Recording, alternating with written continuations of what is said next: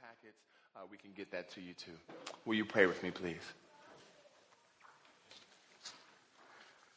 Jesus, you are our King, our Lord, and we will worship you, Father, with all of our mind, our heart, and our strength. At this time, would you allow us to focus on your word so we may understand who you are? And in doing so, Lord, understand how to live for you and truly have life that you offer.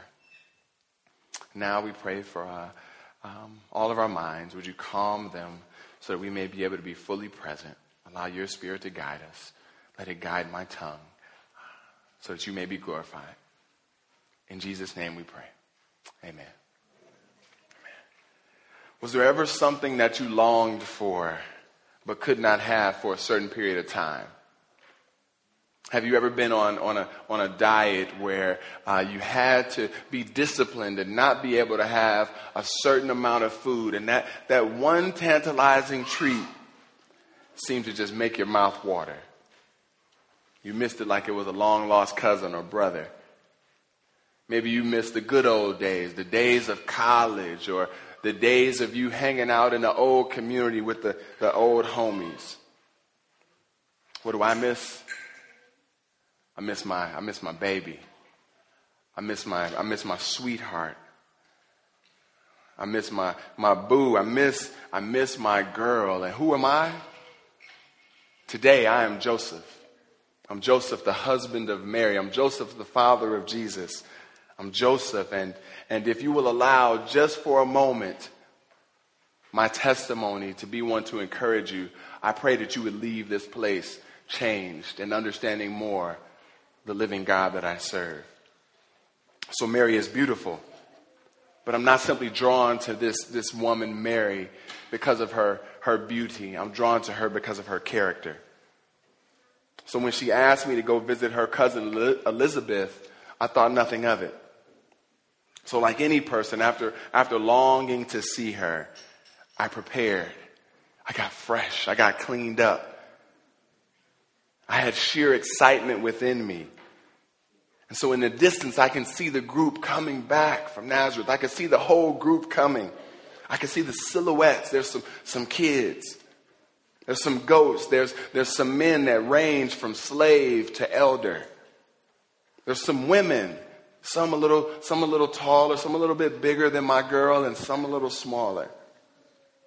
There's a pregnant woman in the distance as well. Some animals, but I don't yet see my girl. I don't yet see my Mary. Then as they get closer, I'm now able to make out some of these details. I see the wrinkles in the face of one of the elders. I see the chiseled frame of one of the slaves. And then to my dismay, then to my shattered heart, then in only a pain that I could describe as indescribable, I see the beautiful face of my Mary with the frame of a pregnant woman. She's no mere regular woman. She's my Mary. But when my Mary left me, she left not pregnant. But when she's returning now with this band, these people who've traveled from Nazareth, she returns carrying a child. How would you feel if that loved one that you knew left your side carrying clothes and returned carrying a baby? Does she not realize the consequence for this type of action? Does this woman who I love deeply not realize the consequence? She was betrothed to me. So in other words, I had proposed to her. She said yes, and we were getting married. In the eyes of the community, though, it's not a mere proposal. In the eyes of our community, we were a unit now. So the only thing that could tear me away from her is death or betrayal. And in our society, betrayal leads to death. For you see, the consequence for adultery is death. So not only could the gentleman that in this other land was with her be punished, she could receive death as well. We're not yet married, but only death and divorce could separate us. So I know you're thinking the same things every other person that I know of would be thinking right now, right? You're thinking, so Joseph, you sure you and Mary ain't slip up one time? Are you sure? But if you would consider that, then it's key that you don't know me well. It's key that you don't know that I'm a man that deeply wants to walk with the Lord. I take these sacrifices to the temple often, not out of sheer ritual, but out of an act of worship.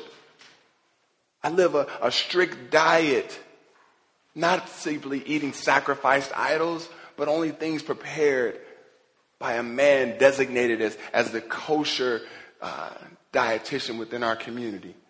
I live a disciplined life. It's my sincere aim to worship God, not just with my words, but with my life. I observe some of these rules to continue to point towards Jesus. I've been called righteous, but I don't see it as righteous. I see it as living out my faith so that God who gives faith might be pleased. So what would you do? The ball's now in your court. You're now in control. Would you allow your anger to guide your response? Maybe your revenge? Would you make her pay for it? Oh, my heart's broken. I will spare her the humiliation of a public disgrace. And I'll proceed with a divorce that's low key, behind the scenes. She and I can come to an agreement, and we will simply log it in the court systems. But I'm still wrestling with this thing. I know her. She's a faithful woman of character, yet I still see her stomach carrying a child. If I don't divorce her, I'm going to be the laughing stock of the community, an outcast for the two of us. And I can't imagine the life that my young child will grow up in, knowing what his mother has done. People will definitely call me the poster boy for being a sucker. I keep thinking about it. I keep thinking about it. And then feeling emotionally spent and mentally spent, I fall asleep. Now, have you ever had one of those dreams where it seems like the dream is real? You know, you smell the food cooking. You fall off the cliff into the water and you don't wake up. You actually feel the cool of the water against your skin. This dream that I was having, it felt real. No, this dream was real. And no sure as your cousin appeared on your porch on Thursday to get a hot plate, I was visited by an angel, a messenger of the Lord. First, he called me by my name and he said, Joseph, son of David, do not fear. Take Mary as your wife, for that which is conceived in her is from the Holy Spirit. My whole life I've been told that I'm an heir to royalty. That's my father's father's father and so on, all the way up to the greatest king in Israel's history, King David. And that someday, through King David's line, my line, the Messiah would come. You hear these stories, but then life just seeks to take my attention away. Take my attention away from this kingdom expectation.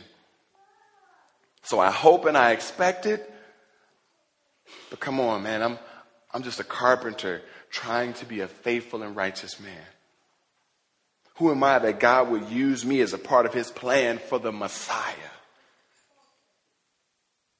Who are you? Do you sometimes feel like you're going through the motions, forgetting that you are a character that's now been fashioned in the likeness of Christ and are now royalty? And that you are a part of a lineage, a part of a family as a child of God? The angel reminded me of that. Let me remind you that you are an heir with Christ. The angel wants me to take Mary as my wife because the baby in her is conceived by the Holy Spirit. This reality today is no different than my reality 2,000 years ago. In the words of Rob Bass, it takes two to make a thing go right. I just didn't know that the two would be God and Mary. The angel calmed my fear because this is a miracle that only God can do.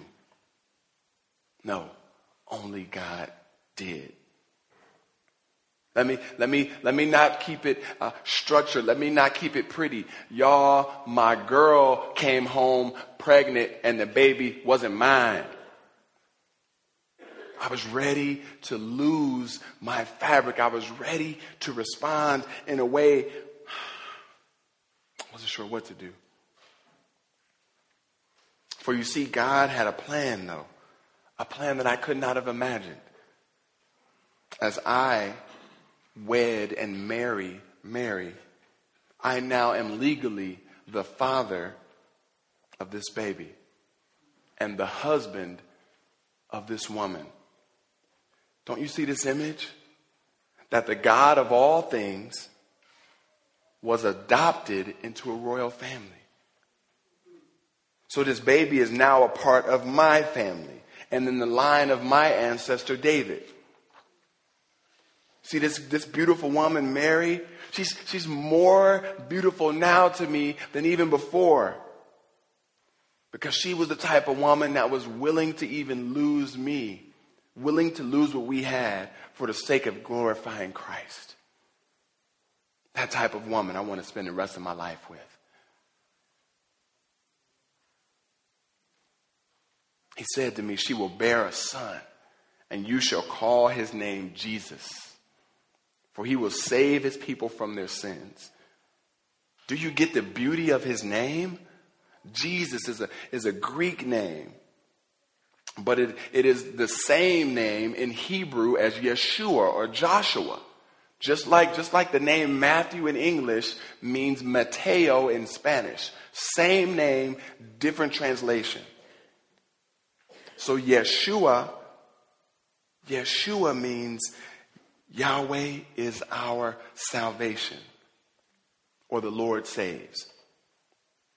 This name has great meaning. If I said to you, let's play a game. If I said, I name a person, you think of one short phrase or one word that comes to mind, you have associations with names. If I say Barack, you will probably say presidential.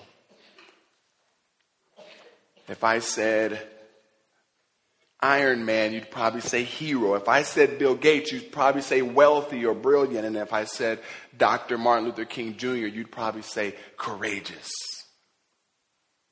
Let me help you understand what my thoughts were, what my people's thoughts were when this name Yeshua, this name Jesus was presented to me.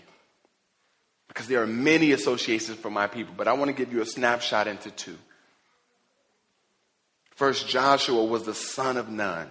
He was the successor of Moses and was originally named Hoshea, which means saving, which was then altered by Moses into Yeshua, which is Jehovah's our Savior, our salvation.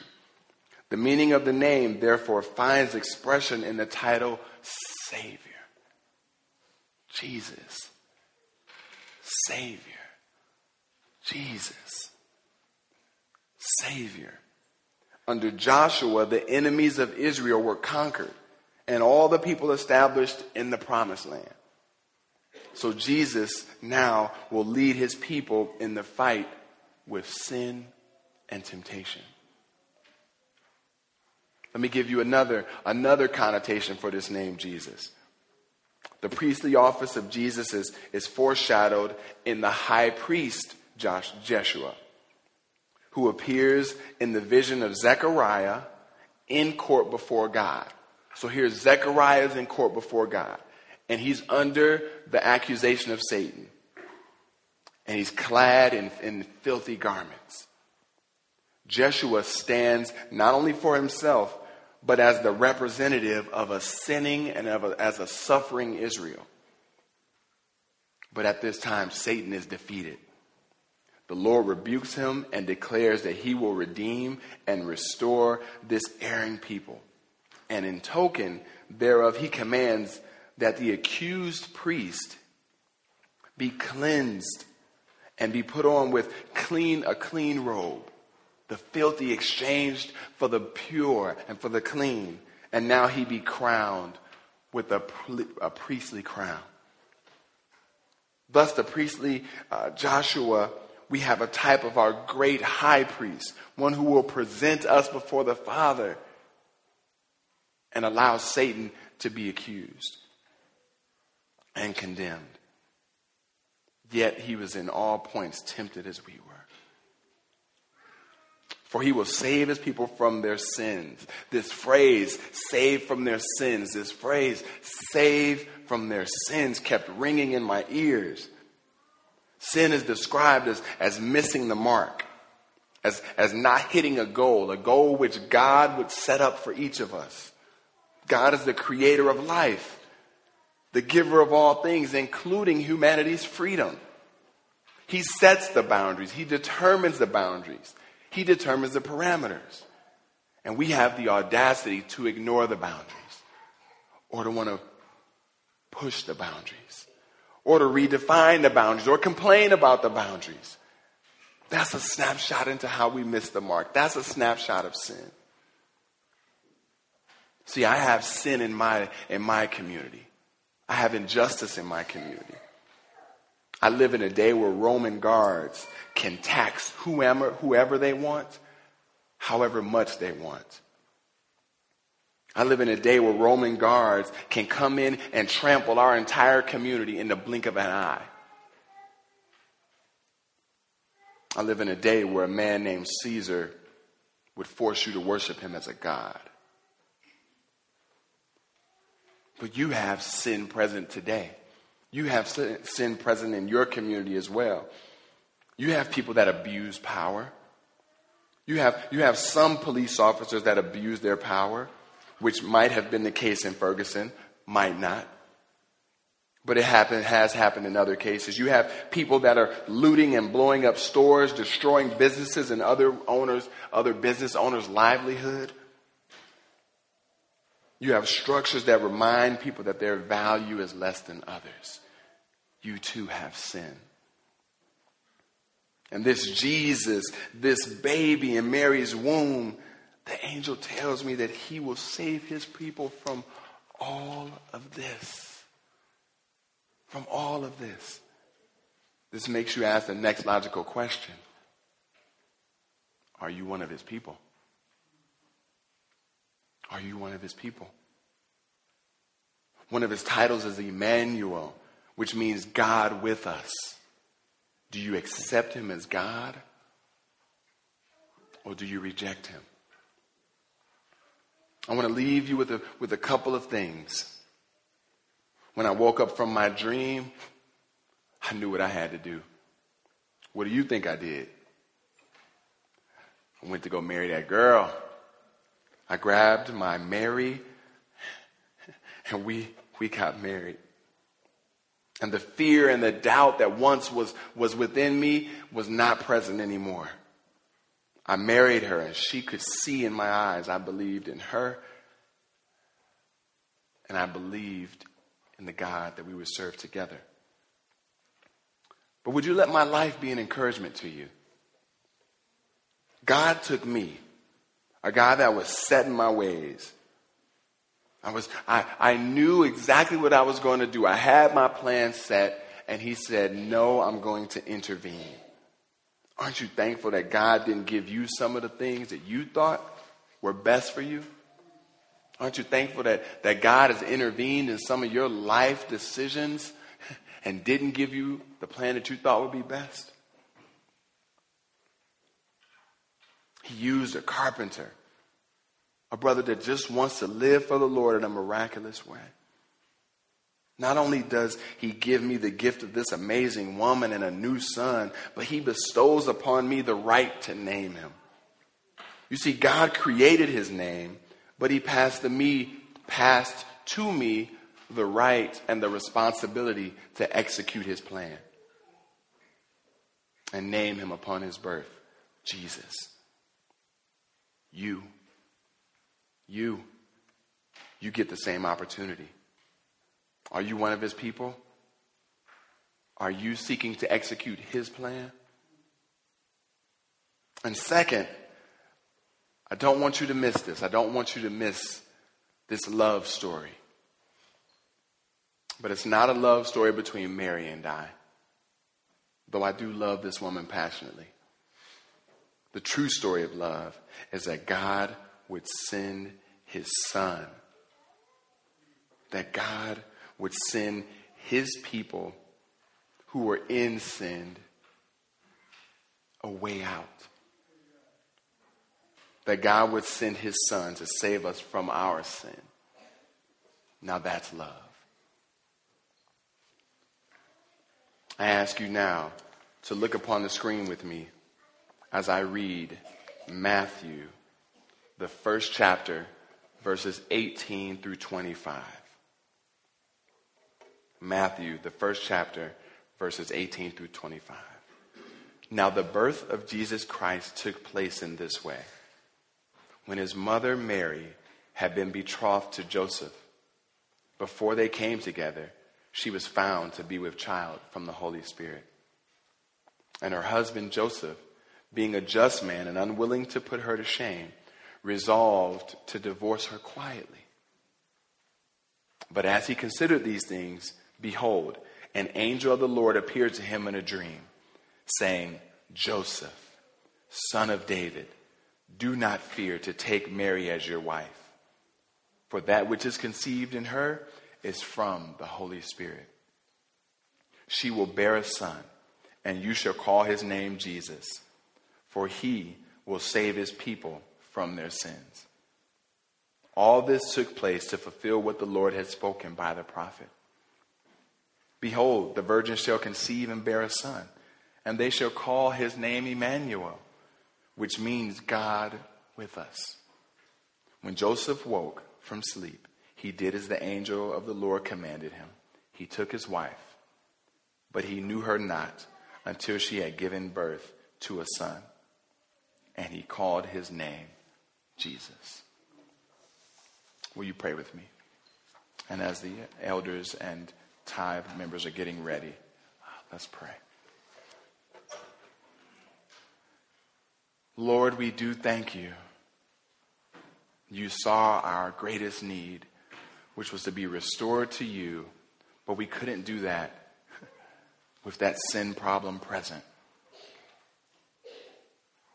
But we thank you for the Son that you sent. We thank you for an amazing act of love. It's in your holy name we pray, Jesus. Amen.